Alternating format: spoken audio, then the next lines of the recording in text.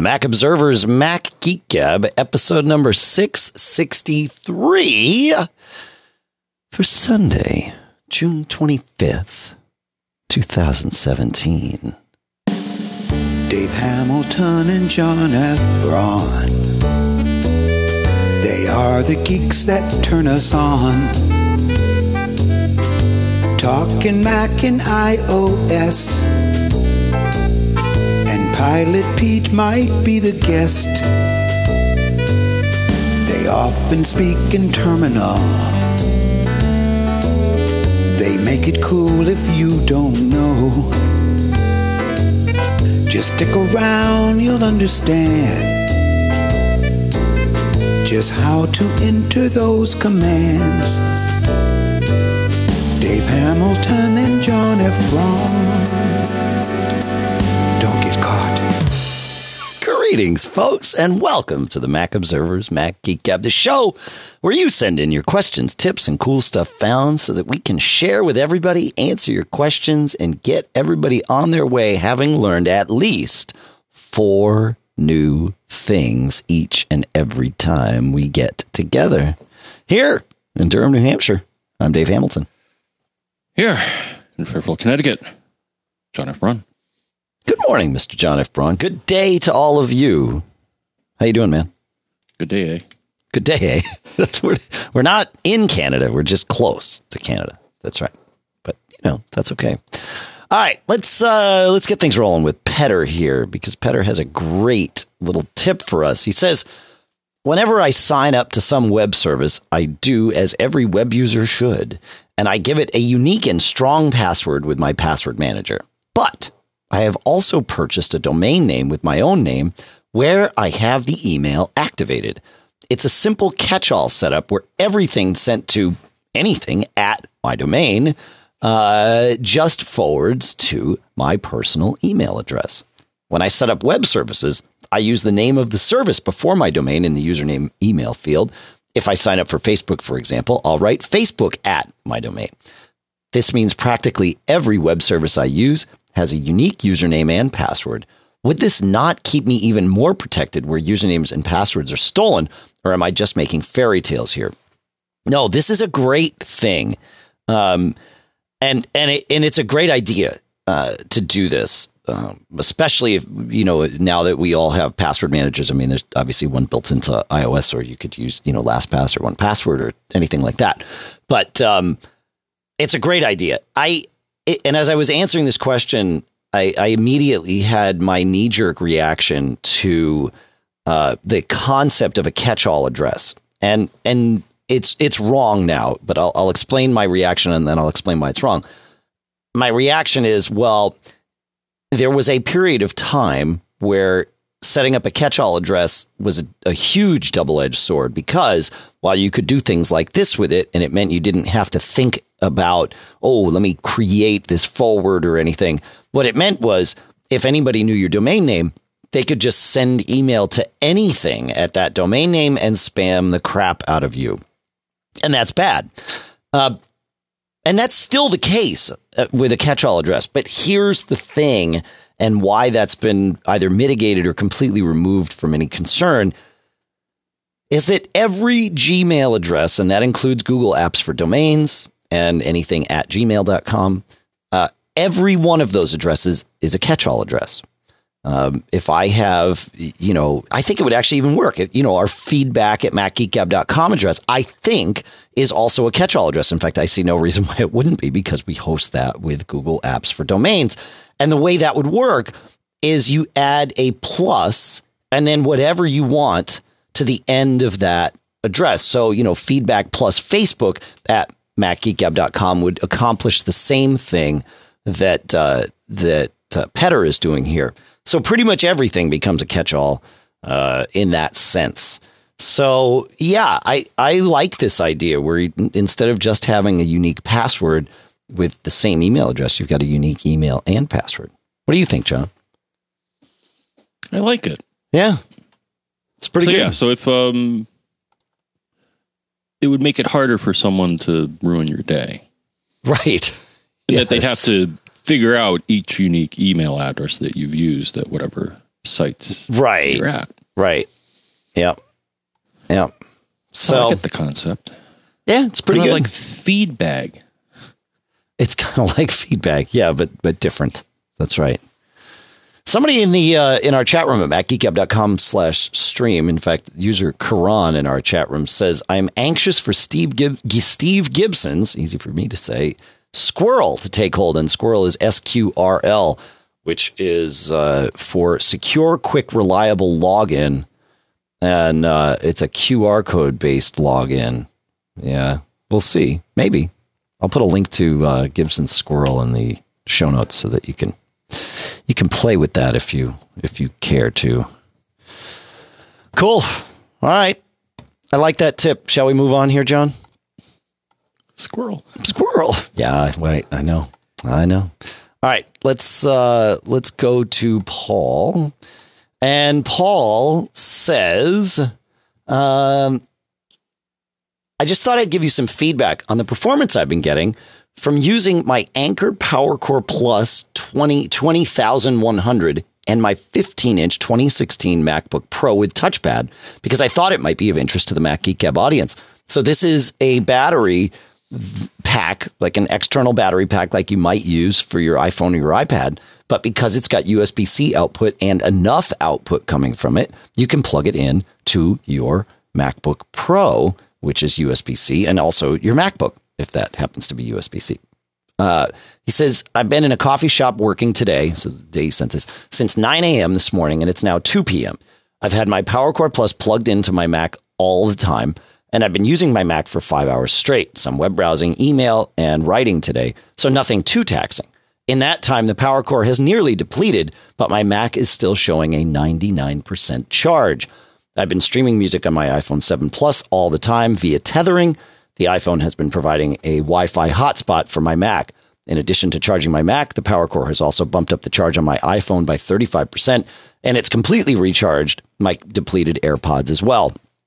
He says in the UK here, the Anker PowerCore Plus 20100 costs under £30, which is quite remarkable for what it's able to achieve. Because of that, he says, I've got a second PowerCore Plus in my bag. So just like the Duracell bunny, I can keep going and going. Thanks, Paul. That's impressive. For so long, we all worked really hard to figure out ways of getting external batteries to connect to our various Apple laptops. And now with USB-C, it's just like, all right, it's all set. Done. Ready to go. It's pretty good, huh, John? Oh, in the bad old days, you had to hack together a external power solution, right? Yeah. For the MacBook. Yeah. To use their, for better or worse, proprietary MagSafe.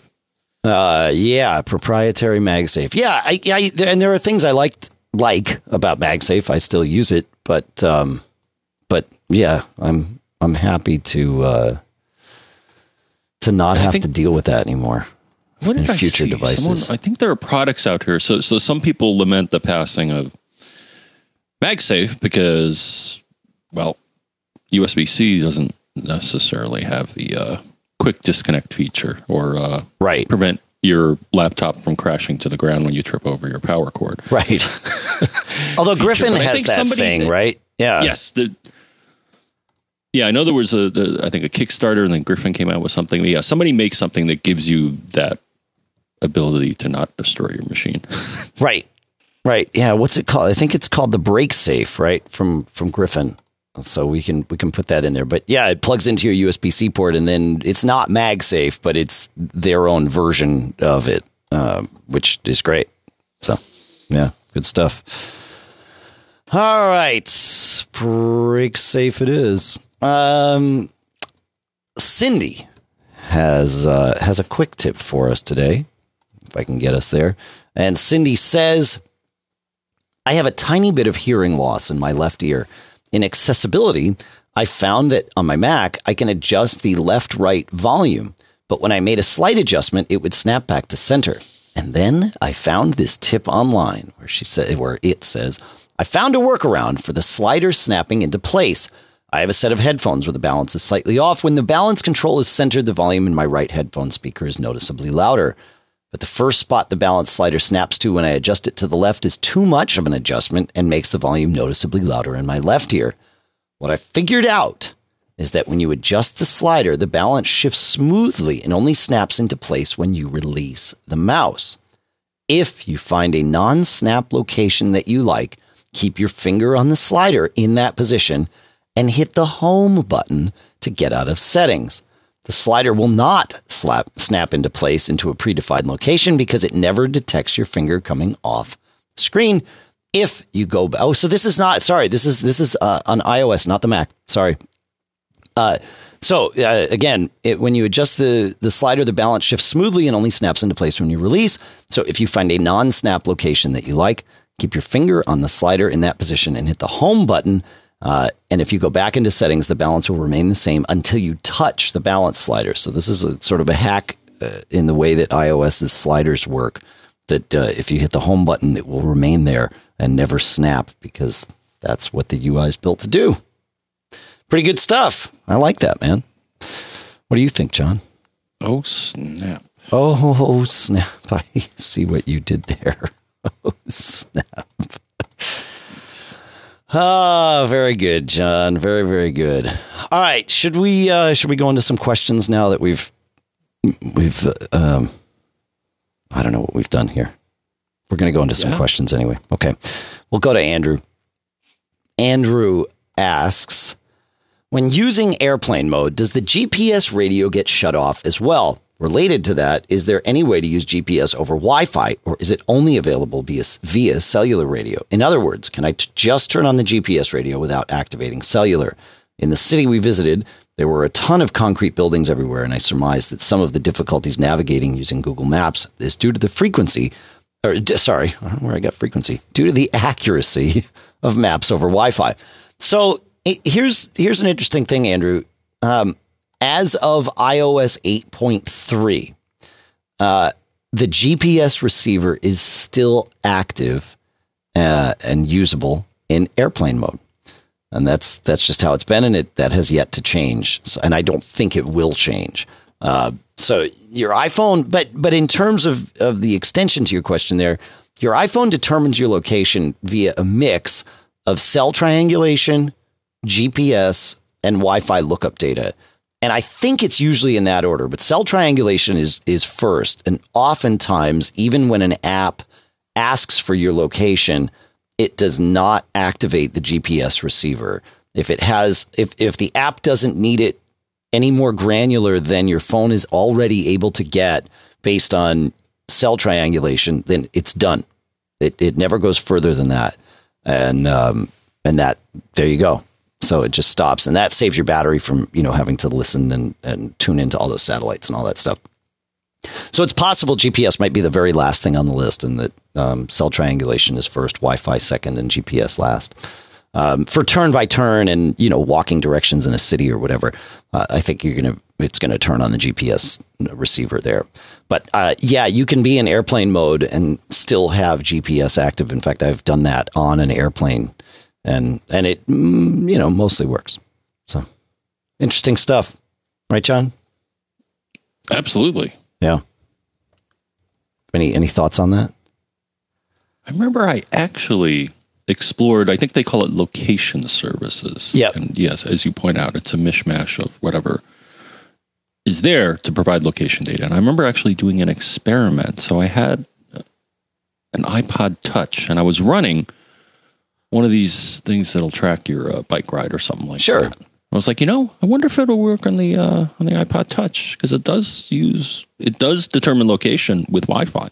And it did for the most part, though there was one area where there wasn't any Wi-Fi, so it just showed me going from point A to point B, like through a swamp or something. But it was pretty impressive because there's enough Wi-Fi, I think, in most areas to provide reasonable location data. Yeah. Yeah. And your phone yells at you when you turn off Wi-Fi. Sometimes I have to do that, like when I'm out and about and the Wi-Fi is not working. I'm like, all right, we'll go to LTE. Right. Yeah. Right. while we're on the subject, I should throw this in. This is an informative moment, but I'm going to throw in a proud papa moment here too.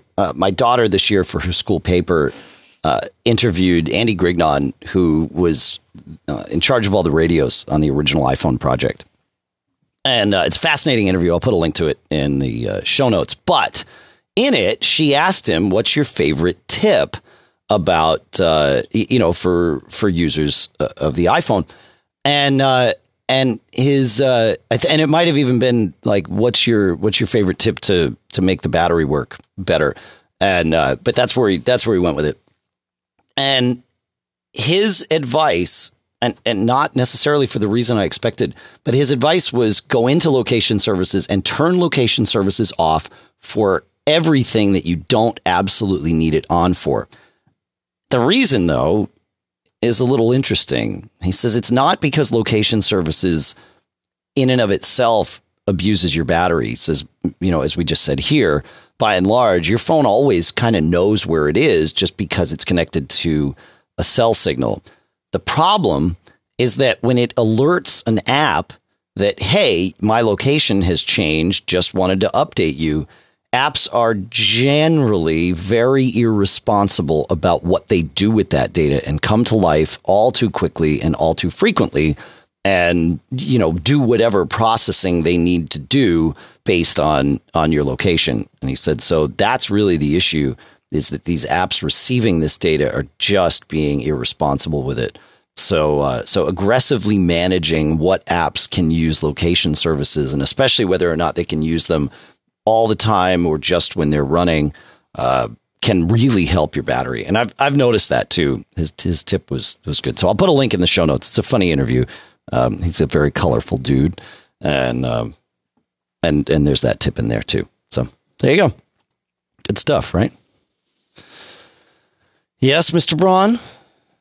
Yeah, I've noticed that the iOS every now and then will tell you that apps are doing something in the background. It's like, do you still want to let it do this? You still, yeah. Well, it'll ask you once for every app, I think, and then after that, it's not so much. But I don't know. Yeah, craziness.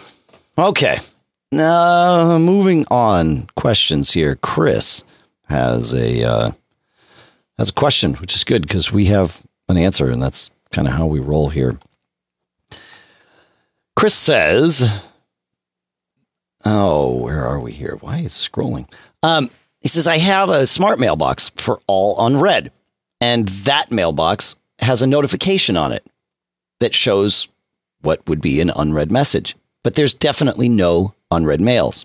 He says, I'm one of those OCD types who can't rest when there's unread mail. He says, I'm hardly inbox zero, but I follow some of the usual guides by either dealing with things or putting them into an OmniFocus action. Any ideas as to why this is happening, and more importantly, how to resolve it? Of course, as soon as Chris sent that email, this problem was resolved just magically, which is good because his computer knew that we were on the case. But I've experienced this with mail, especially with smart mailboxes, but not just with smart mailboxes. And, where it thinks there's something in there, there's not, and the not the notification, but the badge on that mailbox stays active. And I've often found that rebuilding the mailbox helps. And you can do this with smart mailboxes too. So highlight the mailbox, go up to the menu and choose from the mailbox menu, choose rebuild. And that should do it. If it doesn't, then using something like Onyx or your favorite terminal command to, sweep or clean or delete or rebuild mail's envelope index might also do it. So that's what I do for that. Have you ever experienced that, John? Yes, I have. Yeah, where you see the badge says, oh, there's, 2 unread in this mailbox, and you try to sort by that flag. Yeah. And I'm like, they're not there. It ain't there. Yeah, for sure. Sometimes a bit gets flipped in the IMAP database, I guess. And yeah, I mean, it's trying to cache all this stuff is what it is, so that it's not recalculating it 100% of the time. It's trying to be efficient about it. But sometimes caches get a little bit, clogged up. So, another thing in the email trail that I had with Chris about this, he said, my other issue is pressing send on an email without adding the attachment I mentioned. And that was something that happened on this. He wanted to show a screenshot of this, and he didn't initially. And we are all guilty of that, I'm sure. I certainly am, where you say, hey, here's this thing attached, and then you hit send and you realize, oh, crap. No, it's not. Mail Butler from Feingeist at mailbutler.io is actually a fun little mail plugin and solves this problem in addition to many, many other things. But it looks at your email, and if you have the word attached or attach or enclosed or, any one of those sort of magic phrases, when you click send, if there is no attachment, it will throw up a dialogue and say, hey, you're trying to send an email where you said that there was something attached, but you didn't attach anything. Do you want to go back and fix that? Which is really handy. And I've had it save my bacon a couple of times on that. So there's a few mail plugins that I use, and Mail Butler is one of them these days. I've really come to like it. It's a little weird. It does do a lot. There are many, many things that it can do for you. And I found it to be one of those things where I kind of had to go in and say, okay, let's be less aggressive about some of these things. Get out of my way with this, tweak that. But once I got through it, I find it really handy. The other thing that I really like that Mail Butler does, John, is it allows you to automatically delay sending all of your emails. So I've got mine on a 60-second delay where I hit send and it hangs for 60 seconds and then fires it off. And the hanging and firing all happen in the background. So from my standpoint, it's off. But it saves you in those moments where you hit send and then you're like, oh crap, I also wanted to say this. You can go back and pull it out of your out of the queue and edit it, which is really nice. Just gives you a little buffer, So it's good stuff. Huh. Yeah. Would it let you? We had a question, and I was trying to figure out a good answer to it. Would it let you abort moving mailboxes or emails? You mean like when you file a message somewhere? Well, we had a question. I wasn't still scratching my head over it, but someone said, I used Apple Mail, and I basically moved the mailbox from one place to another, and I can't abort the operation. Mail doesn't seem to allow you to do that anymore. In the past, I thought, if you get the activity thing, there used to be like an X there, and you could X the operation, but apparently that's no longer a feature in Apple Mail. Huh. So I'm wondering if this manages that task. If using that would... Yeah, I don't think it does. I mean, I've always found that I can use the undo feature that's just in Mail by default, Command Z, and that'll put something back. So maybe that's the solution. Yeah. Yeah, and I thought Command period would have been a solution. In some programs that tells it cut it out. Stop. Yeah, right. But that didn't seem to do it. All right. Well, I guess off we go. Okay. Yeah. So try Command Z. See if that does it for you. And in the meantime, we will go and Mr. Martellero, John Martellero from the TMO staff, said, my wife is trying to get an old Kensington trackball to work with macOS Sierra. Kensington is now gone. So an authoritative download of the driver is not possible, and it might not even work with Sierra even if I could find it. And we haven't found anyone who's building trackballs for modern Macs that she likes. Any ideas? Yeah, I actually have 3 ideas.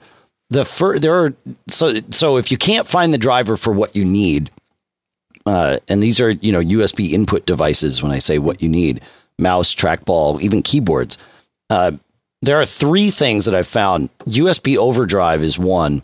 And that generally is going to take care of what you need. It's been around for a long time. They keep it updated, and it works. Great stuff. So that's the first one.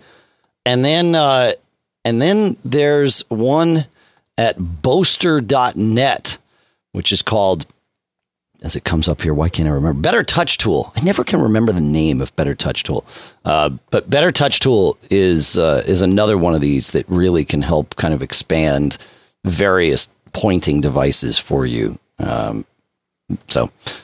Including your Magic Mouse and your trackpad and all of that good stuff. So that's number 2. And then there is Steer Mouse, which I'll put a link to the show notes in as well, that can do kind of the same thing. So 3 of them for you, and I hope that one of them will do it. You are still a trackball guy, John? Yeah. I'm kind of confused about this question. It's making the statement that Kensington is now gone. Yeah, I thought Kensington was still around, but yeah, because I'm on their website now. Yeah, looks like they got a new font and stuff, but they still have. I mean, I'm using one right now, and then the software for it is still available. Yeah, so for their trackballs, it's called I think it's called Trackball Works. There you go, Trackball Works. I was able to find it, and actually, they last updated it in 2017. So it might just be that he's got an older, or she's got an older trackball, and there's no Sierra driver for that particular one. So, yeah, it could be. Yeah. No, as far as I know, Trackball Works is their software that should be able to manage any of their devices. Huh. There you go. Yeah. I thought that was a little odd too, but. Yeah, just search for Trackball Works and you should be good. It was like the second thing that came up in Google. Cool. Good stuff. All right, I got a couple of cool stuff founds on the list, John. Shall we? Cool. All right, from Rico. I love this. He says, was it on Mac Geek Gab where I heard you or a listener looking for a security solution for cloud storage providers? And yeah, we were talking about that. And so he found one called Sookasa, spelled Sookasa.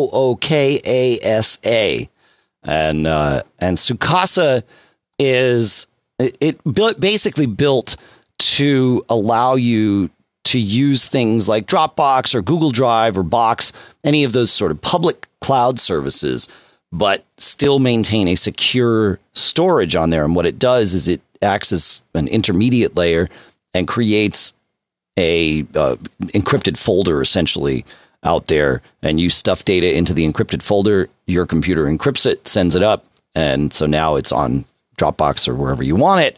But if anybody at Dropbox, or really even anybody with your user credentials, is able to get in, they can't see the contents of that secured folder or encrypted folder. So great. I mean, great for privacy and security in general, but especially if you happen to, need to worry about that for work or whatever, and you've got some restrictions on what you can do, this might allow you to kind of have a best of both worlds scenario. So very cool stuff. Thanks, Rico. Pretty cool, huh, John? Encryption's good. Encryption can be good. Yeah. And Scott chimes in. We were talking about converting videos and found a couple of front ends for FFmpeg to make it a little easier and more visually palatable in terms of the interface. And Scott says, from the creators of Any MP4, there is a free version available in the Mac App Store. The free version lacks all of the full features and controls from their paid product, which is $30, but it works. You can convert MP4 and MOV files for the iPhone too. Most people just need the basic conversion anyway, and this will do it. So we'll put a link to that in the show notes too. It's called the Any MP4 Free. And all of these a lot of these, I don't want to say all, but a lot of these video converter apps come from a lot of companies that just work. They seem to all be out of Asia. A lot of them seem to share the same code bases or similar code bases to do what they do. And so getting it from the Mac App Store, especially a free app, you've got a little additional layer of protection there, in that, it's got to be signed, and Apple can revoke that cert if anything wonky happens. So this is a good thing. Thank you, Scott, for finding that. Right? Good stuff, John? Mm-hmm. All right. Okay. let's go to Jeff here. Jeff has he says, now that another WWDC has come and gone and a slew of announcements about a new Apple desktop hardware has happened, no Mac Mini update was announced. No surprise, he says, but no Mac Mini update. He says, I need/want a desktop and I like the Mini. In the past, you have been somewhat bullish on the Mini. Is it a good idea to get one now? It might be my last desktop. What do you think, John? You're a big fan of the Mini. What do you think the future is? If I had to do it again, if I had to get something now, the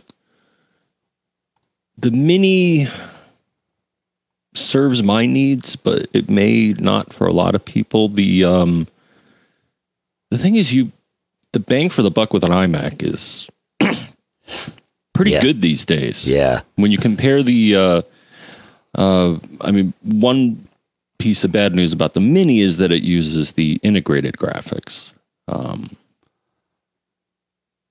This one is the Intel Iris chipset, and for some people, you may want to have a discrete graphics chipset. And, sure. Last I looked, the iMacs offer Radeon.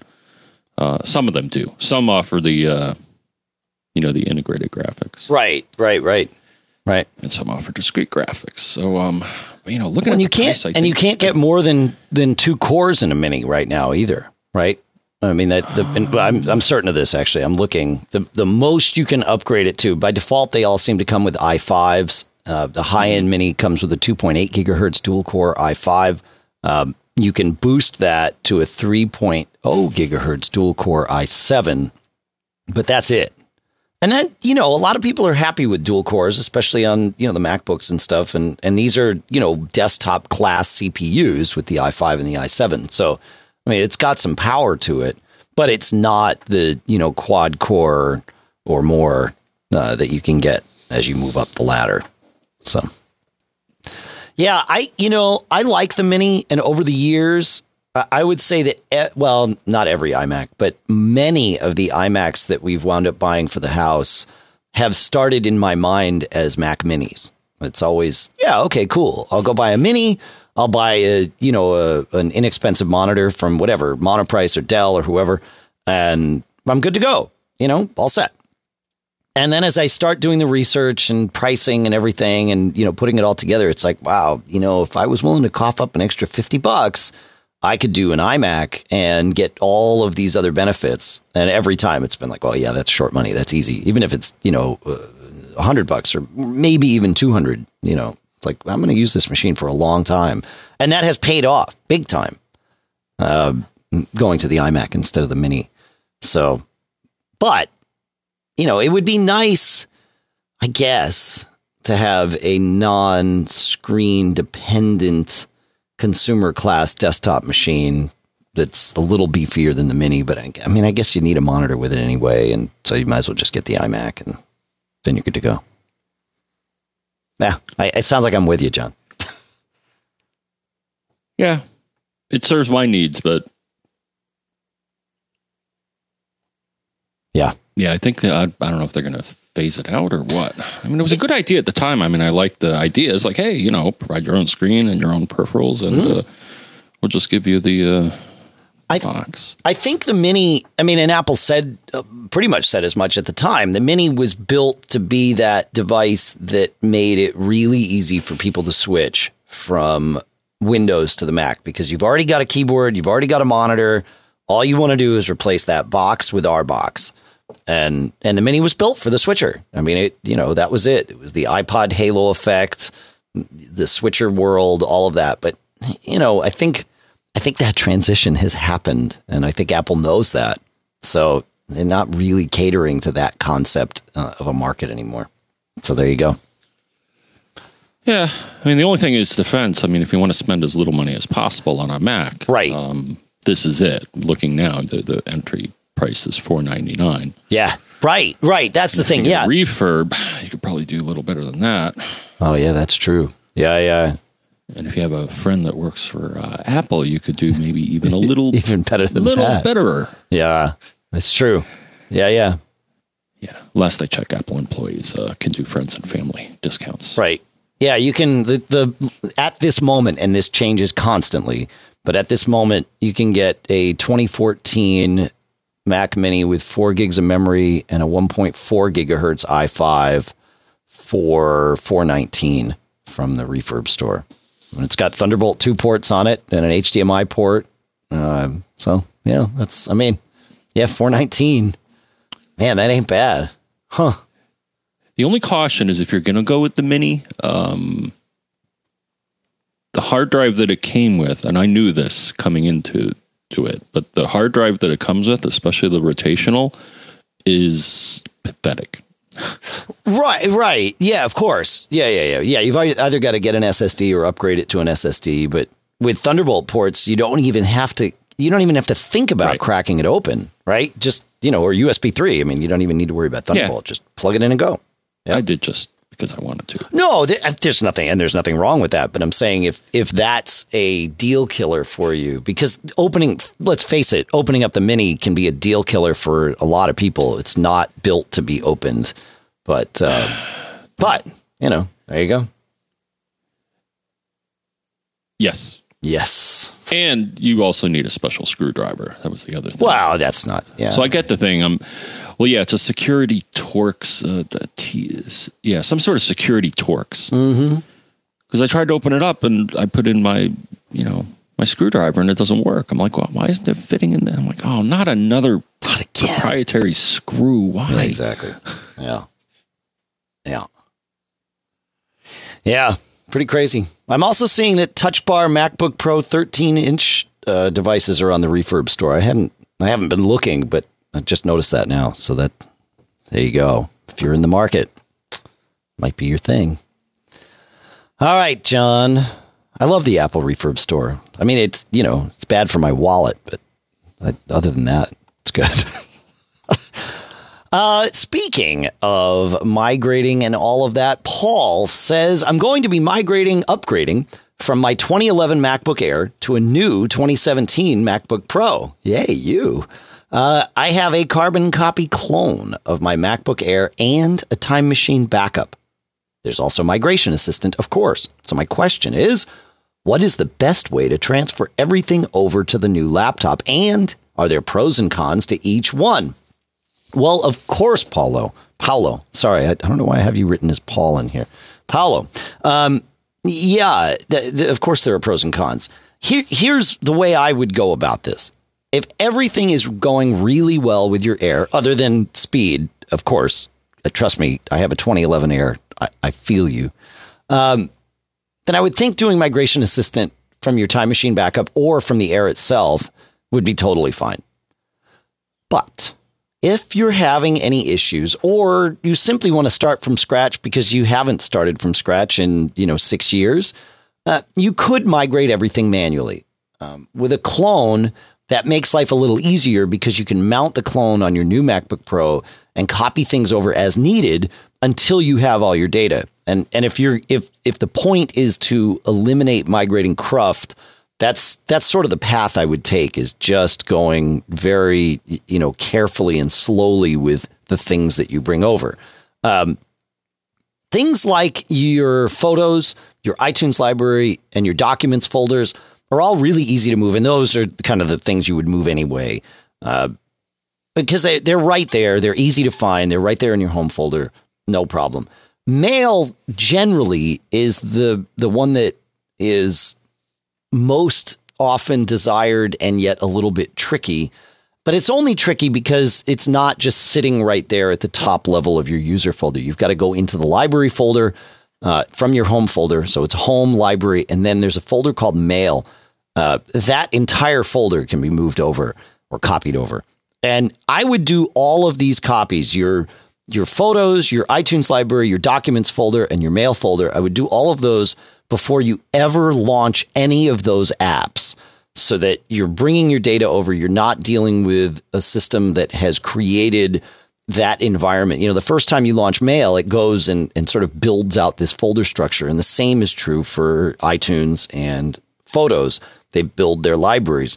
If they have yet to build those and do that, it's a little easier, just confusion wise, to just bring that stuff over before you launch them the first time.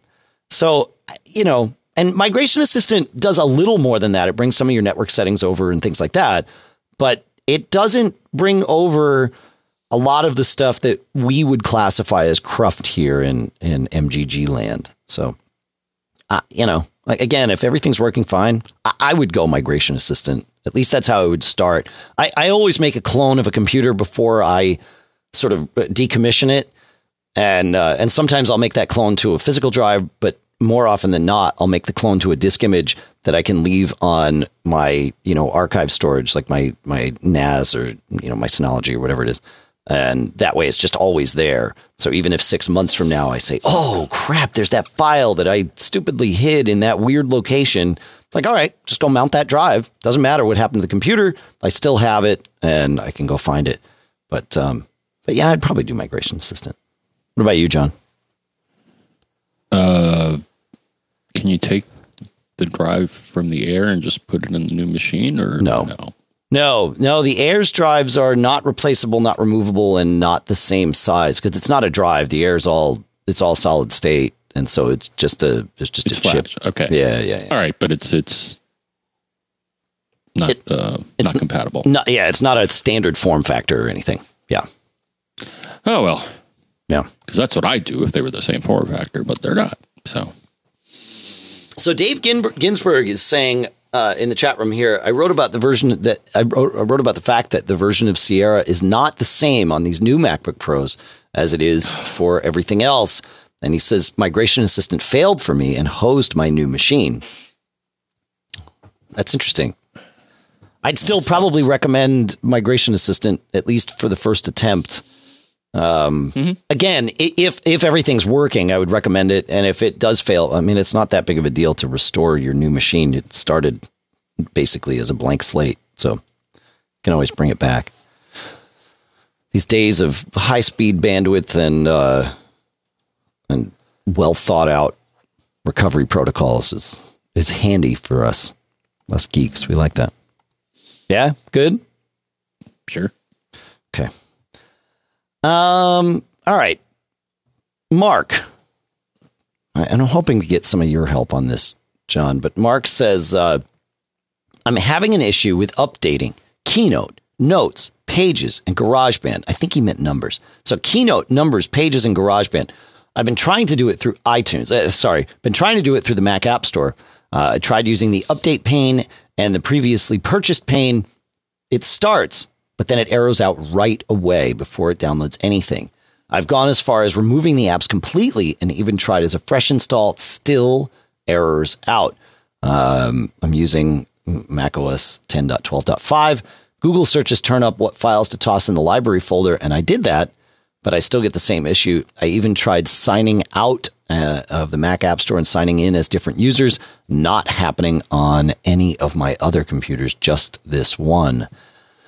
And, the cache file that I always recommend is the one in Home Library Caches com.apple.app store.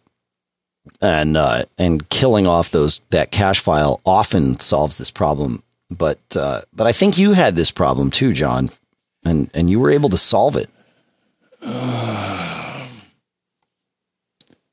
Yeah, I'm looking at one solution here. So Home Library Caches com.apple.app store is one. Right. Then I see an article here that suggests that going to private/var/folders, which mere mortals can't normally see. Well, you can if you go into the Finder and go to the Go menu and say go to folder and then just type /private/var/folders. Folders. Yeah, I think those are I recall the last time I had this problem where, the App Store was just confused. Yep. You had to whack caches in multiple areas to put everything back in a state where you could get your goodies again. Fun. Yeah. Any other thoughts? Was that it? Did that do it for you when you whacked those cache files? Here's more. Okay. Yeah, I got a Stack Exchange. Someone asked the question on here. Okay, there's one here that goes into more detail. All right, okay. So there were those two. Then I think there's another store account, store assets, store down. Okay, this sounds familiar. All right. So you found an article that you can link to in the show notes for us, John? Yeah. Okay. I will paste that in there. Cool. Cool. All right. Well, I want to take a moment and thank all of our premium subscribers. Let's see. This week we had on the one-time list, we had Kenneth M with $50. Thank you, Kenneth. And of course, you can learn all about this at macgeekgab.com/premium or macobserver.com/shop. On the $10 a month plan, this week, we had Ken L, Gary B, and Nick S. Thank you. And on the biannual plan at $25, we have Warren R, Joseph W, Rick S, Joe M, Antonio B, Terrence N, Andrew G, and Brett H. Thank you all for your renewals. You rock. And really, all of you that are on the premium plan makes a huge difference for what we were able to do here. It really makes it really does. It moves the needle and it helps. So thank you. I had asked the guys again, as I did a couple of months ago, to keep this show free of sponsors so that I felt like I had a little extra time to talk about premium. And really what I want to do, though, is I want to go through some of our iTunes reviews. We could really use your iTunes reviews. Talk about moving the needle. It really, really helps. So I'm going to read some of our recent iTunes reviews. But if you are at all in front of a computer, go to macgeekgab.com/iTunes. That's the closest that I can get you. And then from there, just click on the leave a review link. And you can write a review. That's really helpful. But if you're in so much of a rush that you don't have time to write a review for us, go ahead and just rate the show. And, I like to see 5-star ratings, but rate it whatever you like. I recommend 5 stars, of course. If you're on the fence, 5 it is. But take, the extra 30 seconds if you've got them, please, and go ahead and add that review in. In fact, you can do it while I'm reading some of these. And the last one that I read, I'm going to ask for help with. But let's see. We've got the Scottish Dave says, truly one of the best and insightful Mac and Apple related podcasts around. From fanboy to Apple newcomer, this is essential listening for anyone with an interest in Apple tech. And then from Wilson RRE, we have the title of the review is Play It Fluid. And it is -v space -- verbose. That's the review. I like it. It's good. That's geeky. From Jebrian says, the best, the only podcast to learn about the Apple Mac /iOS world. From Loggins Messina R&R HOF. The title of the review is DG Caught. Word. From Nerdled, we have, you will learn 4 new things every week, and it's presented by your best friends, the best of the best. Thank you. You rock. 2 more left. So we have the Lone Rambler says, just as great as it ever was, this is a really rare podcast, an Apple Tech podcast that is genuinely useful for the technically inclined. The only one I know of that doesn't patronize their listeners couldn't be more highly recommended. Thank you. And finally, and this one makes me scratch my head, John. From Hannibal87, the title of the review is Show Links Missing. For a while now, all of the show notes and links have been missing. It's frustrating when they talk about some neat product, but I have no link to it.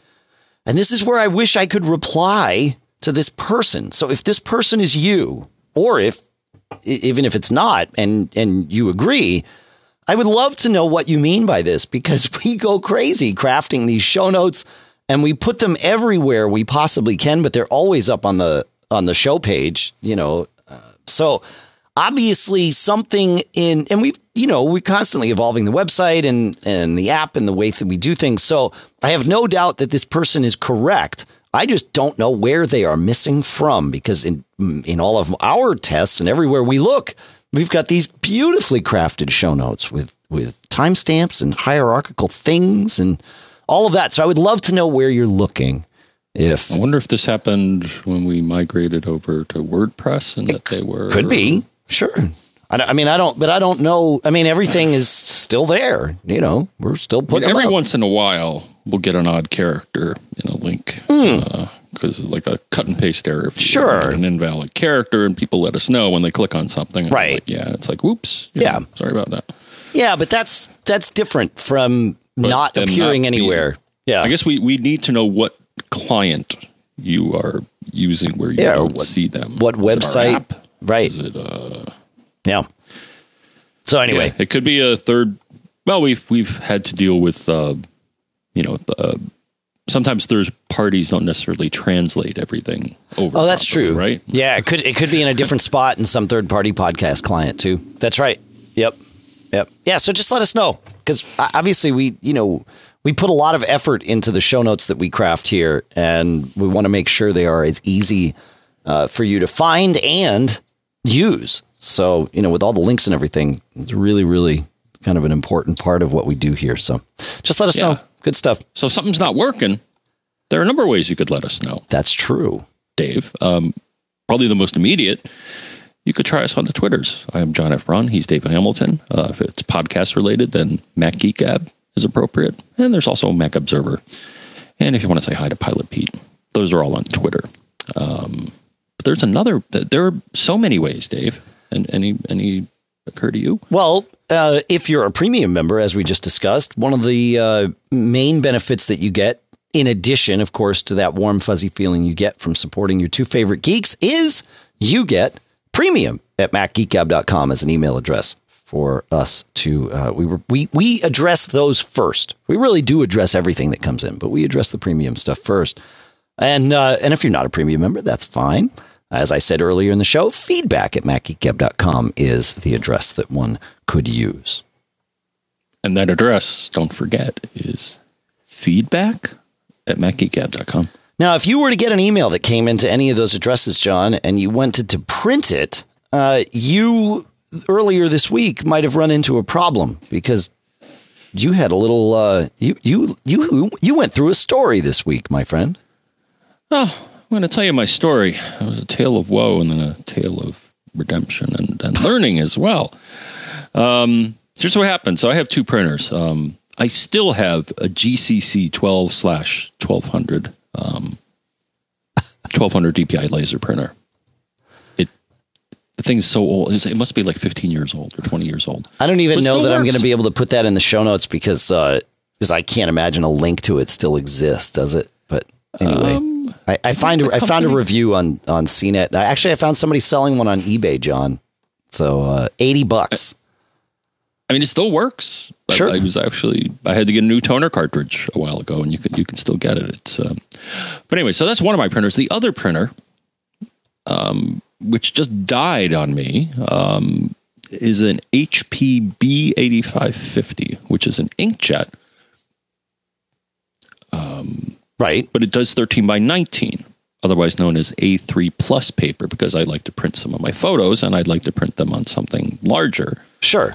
Than 8.5 by 11. And they make printers that do this. Well, I don't know what happened, but after 10 years of having this printer, I took out an ink cartridge. I get the knockoffs like everybody else. Sure. So you don't go broke. Right. And I took one out and then I put it in, closed the cover, and it did a little dance with the print head. And then on the little LCD screen, it said, your print head's damaged or missing. I'm like, well, nope, it's right there. So I have no idea what happened. I tried to reseat it and didn't work. So I'm like, okay, well, it's a 10-year-old printer. Let's look for a new one. Sure. So I looked for a new one. I just did a search on 13 by 19 inkjets and found several references to what looked to be a nice Canon model. Okay. And I'm like, yeah, it's got good reviews and all that. It's and it does 13 by 19. They advertise that fact. So I'm like, okay, it's a Canon IX6820. So has all these wonderful new features. AirPrint, which the other one didn't have. Has a USB port, of course. That's an option. It also has an Ethernet port on it. I mean, this is really. It's kind of a business class printer, I would say. What did it run you? Like a work group. Here's the $105. Nice.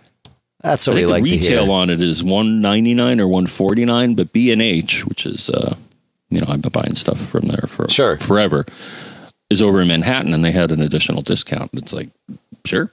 Yeah, Amazon's got it for $105. It's Prime available. You could add installation for another $89. Maybe I should have done that. Yeah. But here's what I learned. So when I set it up, when you go to printers and scanners, you hit the plus sign, and the Mac will search for your printers. Right. I'll tell you what's available. So with this, the first thing I had to do, though, is I did have to run their setup utility, and I had to plug in via USB in order to configure it. Okay. To log into my wireless network. Yeah, that's not atypical, right? Yeah. All right. So then once I did that, then I tried to add it to my list of printers here. And so what happened is, I click add, and up comes Canon IX6820 and Kind Bonjour, and I'm like, oh well, that's that sounds nice. Sure. Let's add that. And so I added it, and now it's a printer. And then I started going to my programs to try to print I wanted to print out some pictures, 13 by 19. Yeah. What's supposed to happen, and this happened with the prior printer because I used the right driver, is it didn't appear in the list of valid paper sizes. I'm like, where is it? It just didn't have A3 Plus, again, is what it's called, or 13 by 19. There just wasn't a choice. And I'm like, well, they lied to me. It doesn't support it. So then I started searching around, and here's the problem. I should have waited a little longer, because in addition to Bonjour, a Bonjour driver or AirPrint driver showing up, eventually what'll show up in that list, I guess it does some probing, is it shows the printer again, but the kind of driver or the kind of printer is a Canon IJ network. I'm going to guess IJ is inkjet. And that was the problem, Dave, because I found other people having the same problem. I searched, and I think I saw it on their support forums for a different model printer, but someone says, what's up? I can't print the 13 by 19. It's just not listed as a valid paper size. And they're like, oh, well, that's because you're using the AirPrint or Bonjour driver and not the Canon driver. Use the Canon driver.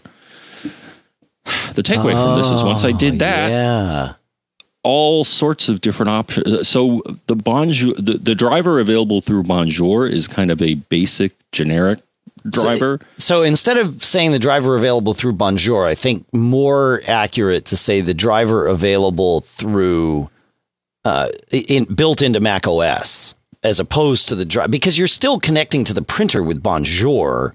Right. It's still finding it with Bonjour. You're just using Canon's provided driver as opposed to the one built into Mac OS. That seemed to be the case. Yeah. Yes. Okay.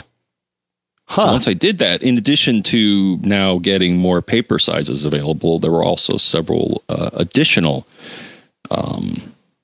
features offered as well. Like doing color correction on the. So, because the story is, when you add a printer to your Mac, be patient and choose.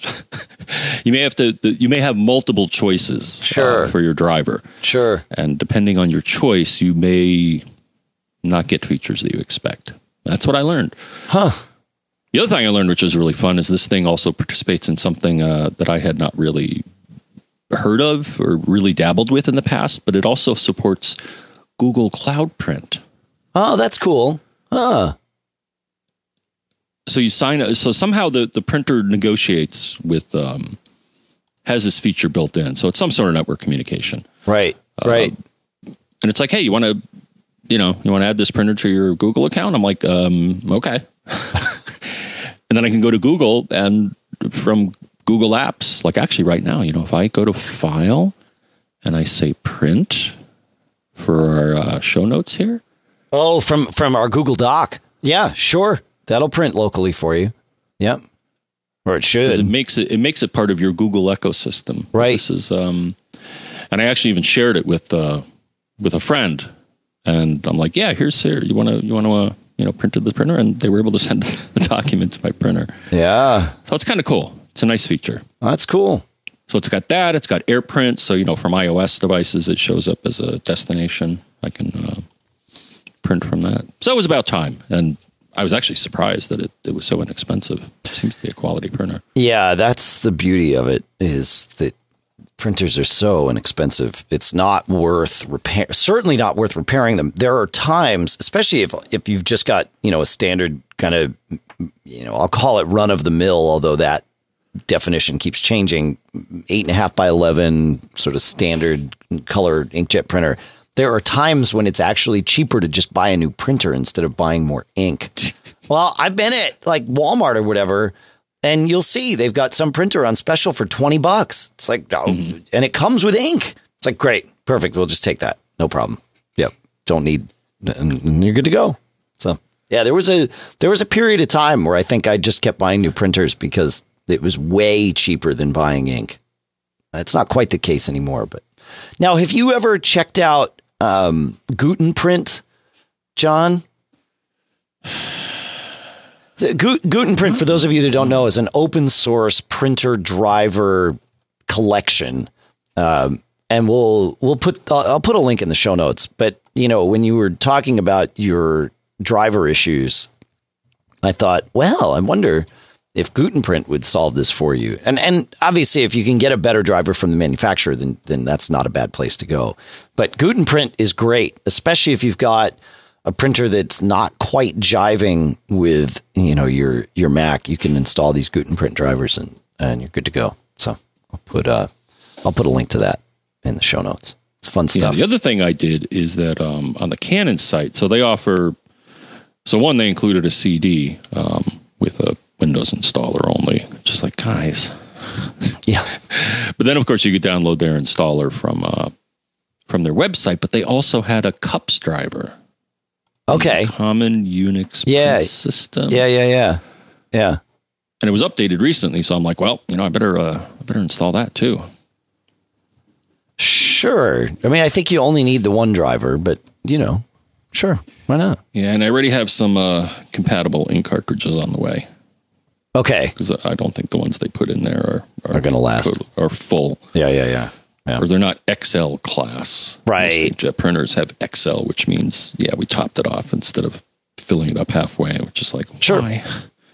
All right. That's good. That's good stuff, man. All right. Let's move on. We got a couple of tips here. Let's go with John first and see where we get. We've recently been talking about AT&T's routers, and Corey had a question a couple of weeks ago about how to best connect and should we do double NAT and that sort of thing. And it turns out these AT&T routers can be put into what's called DMZ Plus mode. And John described it as well, saying he's got AT&T's instructions on doing that. And what that means is it kind of puts their router in bridge mode. It's basically bridge mode with some very, very minor differences. But for the most part, if you want to run your own router, which, for a lot of you that are running, new mesh stuff or whatever, you kind of want that to be in full router mode. And by putting the AT&T Uverse stuff into into DMZ Plus mode, it takes care of that for you. So thank you for everybody that sent in about that. That's handy stuff. So good. Right, John?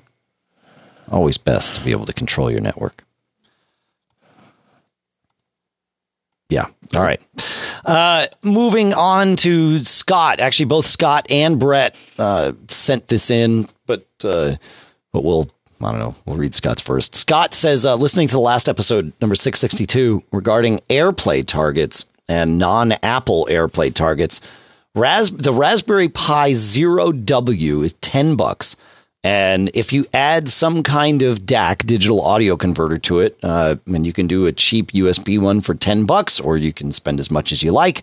And then on the Raspberry Pi, running either Volumio or Diet Pi with SharePoint Sync, you can make a Raspberry Pi based AirPlay receiver for about $25.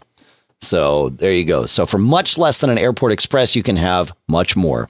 It's totally unclear at this point, says Scott, if these will support AirPlay 2, but I wouldn't be surprised if they do.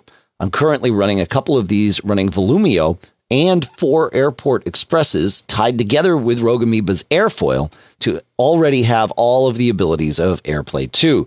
I'm listening to this podcast, number 662, using Overcast on my phone to 6 speakers around the house, all in sync. And he put links to all of this great stuff out there. So we will obviously put all that in the show notes. But thank you to Scott and Brett and everybody who chimed in with all that stuff. This is, it's good stuff. I like it. I like it. I like it. So, and there's a Tech Radar article about using a Raspberry Pi Zero that, that we will put in the show notes as well. So good stuff. Fun, right, John? You have a Raspberry Pi. Do you play with that thing at all? Not yet. Oh, I think you're missing out, man. All right. My AirPlay is an Airport Express right now.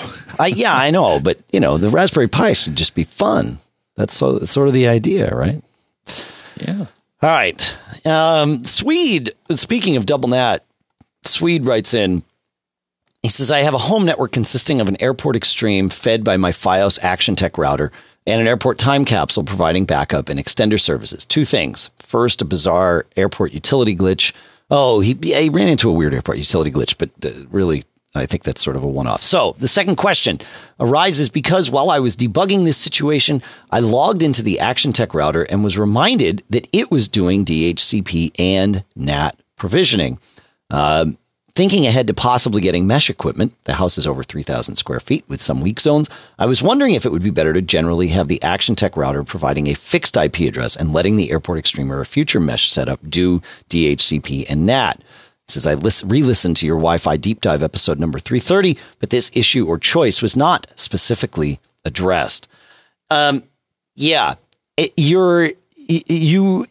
you can, in all cases, I would say, if you're running your own router, again, for, just like we said when we were talking about John's stuff earlier, if you're doing it because you want mesh or you just want more capabilities, putting that device from the cable company into bridge mode or pass-through mode or whatever they call it, like we said, DMZ Plus with the AT&T router, this is what you want to do. There's just no question about it. Comcast lets you do this too. Their residential gateways by default will be your router and will provide Wi-Fi and all of that.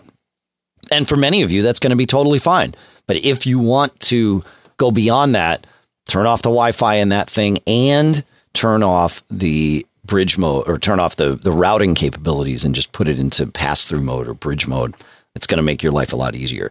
It's not the end of the world if you have to run double NAT. John and I both get pretty triggered when we think about having to do that. But the reality is that the way network tech works now versus, say, 10 years ago or even 5 years ago, double NAT's not the end of the world like it used to be. You can still get stuff in and out pretty well. But if you can avoid it, you're better off. So, yeah, good question, Swede. Thanks for that.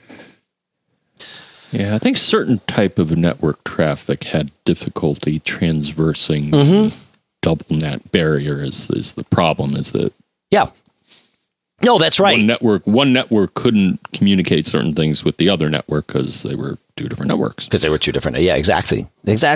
Yeah. All right. And then I think we'll wrap the show up by answering David's question, which might take a little bit here. David says, my internet speed is 200 down, and he says, I believe 50 up, and he's on Comcast, which made me go down a rat hole. I don't think that's what it is. I think it's 10 up because that's how Comcast goes these days. He says, but in my house, it's 1,100 square feet. My cable modem is at one end, just inside the garage in the office. At the other end of the house are 2 TVs and a 4th generation Apple TV. My Wi-Fi service at that end of the house where the TVs are is pretty lousy. I would like to know your opinion of me upgrading at least my router to a Netgear X8 Nighthawk AC5300 quad stream tri-band router. I would be running Cat 6 to my Apple TV and looking at positioning the Wi-Fi router in about the center of the house. Between me and my wife, we have an iPhone 6S and an iPad Air 2, and my wife has an SE. Down the road, I will be looking at getting a second Apple TV to go with the other TV in the living room. My current Apple TV is in my bedroom. So I'm looking for your thoughts and suggestions on my router choice and whether or not you believe I will need to upgrade my current cable modem. I don't want to do mesh Wi-Fi because I believe it limits my expandability, like extra ports and MuMIMO and things like that. I'm open to adding an AC 2200 Nighthawk Wi-Fi range extender if needed. In the end, I want kick-ass Wi-Fi with the router that would stay in the office. The router would stay in the office if I did a range extender. So, okay. Well, I think going to a 4x4 router, with an 1,100 square foot house, that would likely be enough, especially if you can move that and place it in a central location. The router that he's got now is a Netgear N750 router, so it's not even doing AC, and it's just long in the tooth. So I think it would make a huge difference going from that N750 router to something like the X8, the Nighthawk. I also would, and I ran the X8 here at the house for a long time, and then replaced it with the Synology RT2600 AC. I like the Synology software better than I like the Netgear software, but they're both, in terms of Wi-Fi, they're both extremely capable routers. I don't know that you need tri-band for what you're doing. Really, tri-band, in my opinion, is going to be for people who really need a separate 5 gigahertz and lots of streaming on that simultaneously. So either gaming or many, many people, constantly streaming, even Netflix or something like that. So maybe that's you, and maybe that's why you need tri-band. But otherwise, I think the dual band of the Synology would be perfectly adequate. And because it's got those 4x4 quad stream radios, it'll go far and fast. I do want to address one point in what you said, though, because you said you didn't want to go to mesh because of limitations of not being able to add extra ports and mesh not having MuMIMO, multi-user MIMO. I'm not sure you need mesh for your house, but and the reason I say that is because your house is 1,100 square feet, so you probably don't need it. But when you say that you want kick-ass Wi-Fi and imply that you just don't want to have to worry about it, that's kind of what mesh is built for. I mean, that's sort of the point. And your house isn't that much bigger than 1,200 square or 1,100 square feet, right, John? And mesh has served you very, very well. So, yes, yeah, and this thing about okay, so addressing those two things. Number one, you can always add a very inexpensive switch to the Ethernet ports on your mesh and have more ports. Or some mesh products come with more ports, like the Netgear Orbi, right? And that might actually serve you really well to get a nice, connection across your house, because it's got the high-end Orbi has that great backhaul. The high-end Orbi also supports multi-user MIMO. So not all mesh products lack support for that. Most of them do. And the reason that they do is that MuMIMO is more hype than performance right now. So the idea behind multi-user, the idea behind MIMO, MIMO, multiple in, multiple out, is that your router has multiple antennas that can stream data to your clients. Okay. And that's what I'm talking about with this quad stream. even if your client's only a dual stream thing, and meaning the router can only send 2 streams to it from its 4 antennas, it can pick the best 2 of the 4 and get you faster connections. And that's why that's important. But in that case, of course, you might have 2 being used from your router and 2 empty. And the way single user MIMO works, which is what everything supports, your router can only talk to 1 device at a time, and it sort of goes in a round robin. Multi-user MIMO is exactly what you'd think. It lets you take advantage of those extra antennas, and it can talk simultaneously to 2 devices at a time, which is great. Here's the problem. In order for multi-user MIMO to work, your router has to support it, and every single client associated with that radio has to support it, right? So all of your clients have to support it. Now, it doesn't mean that all of your clients, but it means, say, on your 5 gigahertz radio, all your 5 gigahertz clients would support it. You could have 2.4 gigahertz clients on that other radio that wouldn't limit you.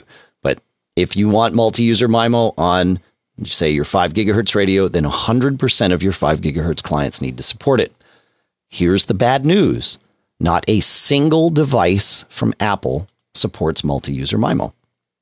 So it doesn't matter if your router supports it or not. As soon as you have just 1 iPhone or 1 Mac connected or 1 Apple TV, your router now is not in multi-user MIMO mode. So I don't recommend focusing on that in your decision tree. It's fine to get a router that supports it because who knows, maybe someday, it'll be a while, we could have that.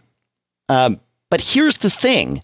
If you go with mesh and you have multiple access points throughout the house, you get the same benefit that you would get with multi-user MIMO because devices can associate with different access points and get to stream data simultaneously. It's just from 2 different places as opposed to 2 antennas in the same place. So that's why I keep coming back to mesh for you, David. And the same reason that mesh works really well for you, and you're not in a huge house, John, and you're 1 person, and yet with multiple devices, it tends to be a really good thing, right? For the most part. Yeah. There's one thing I got to diagnose. There's one spot where, there's one spot where I guess less than full bandwidth. I think I know why. Okay. Well, first I see the phone decides to connect it. There's a certain spot where it decides to connect at 2.4 instead of 5, which I'm like, well, why are you doing that? What spot is this? It's upstairs bathroom, and I suspect is because it's behind.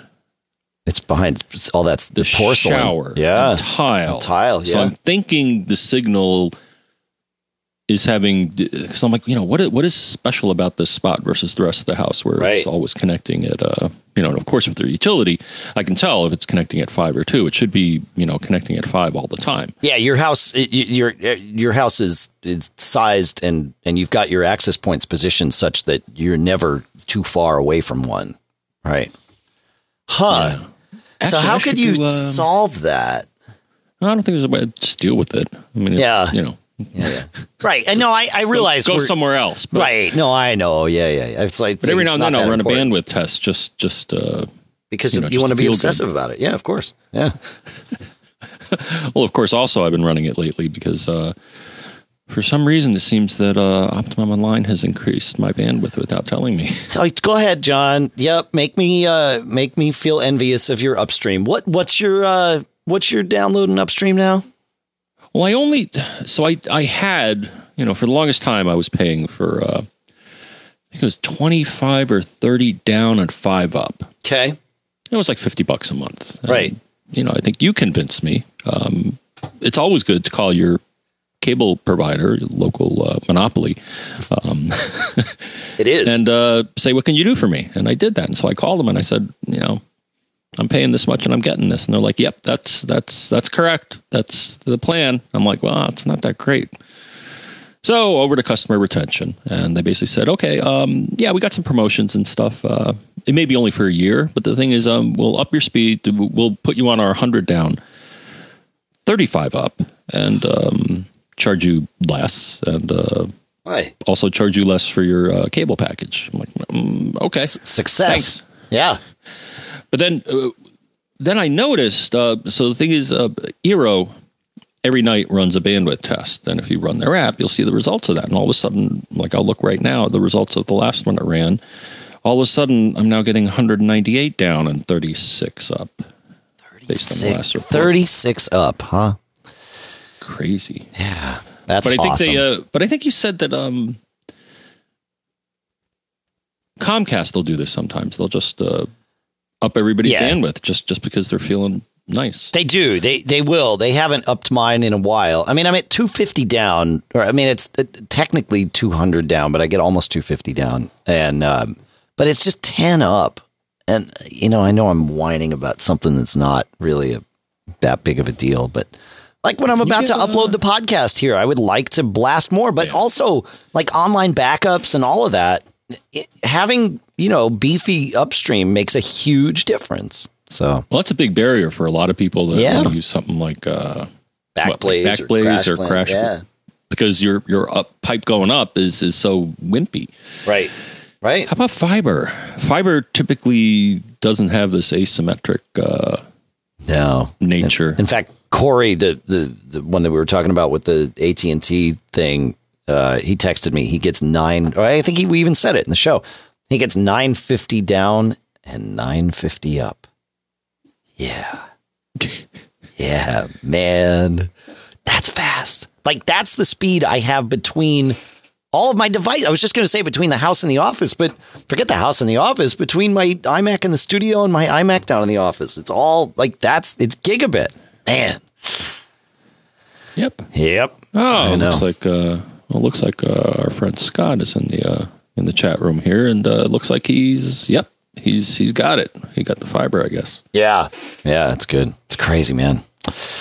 Oh well, the things that we always want more.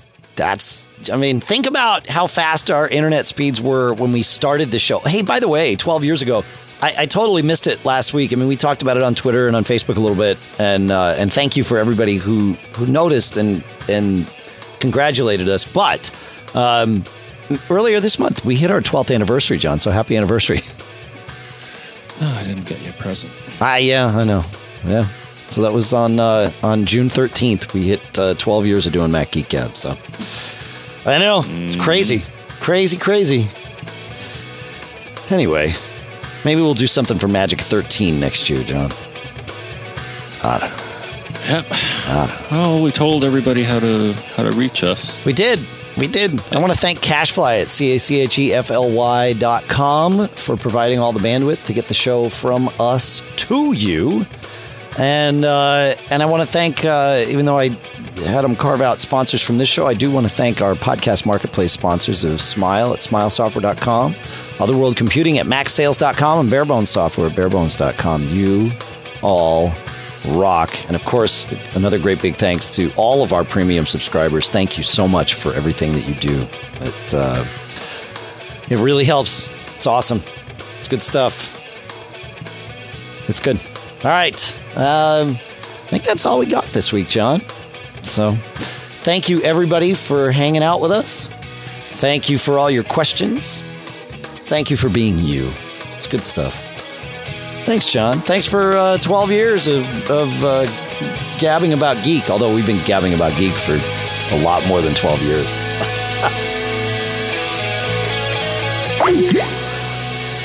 I think I lost John. That's it. Good news. We made it to the end of the show.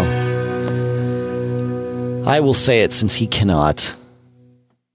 Don't get caught. Made up.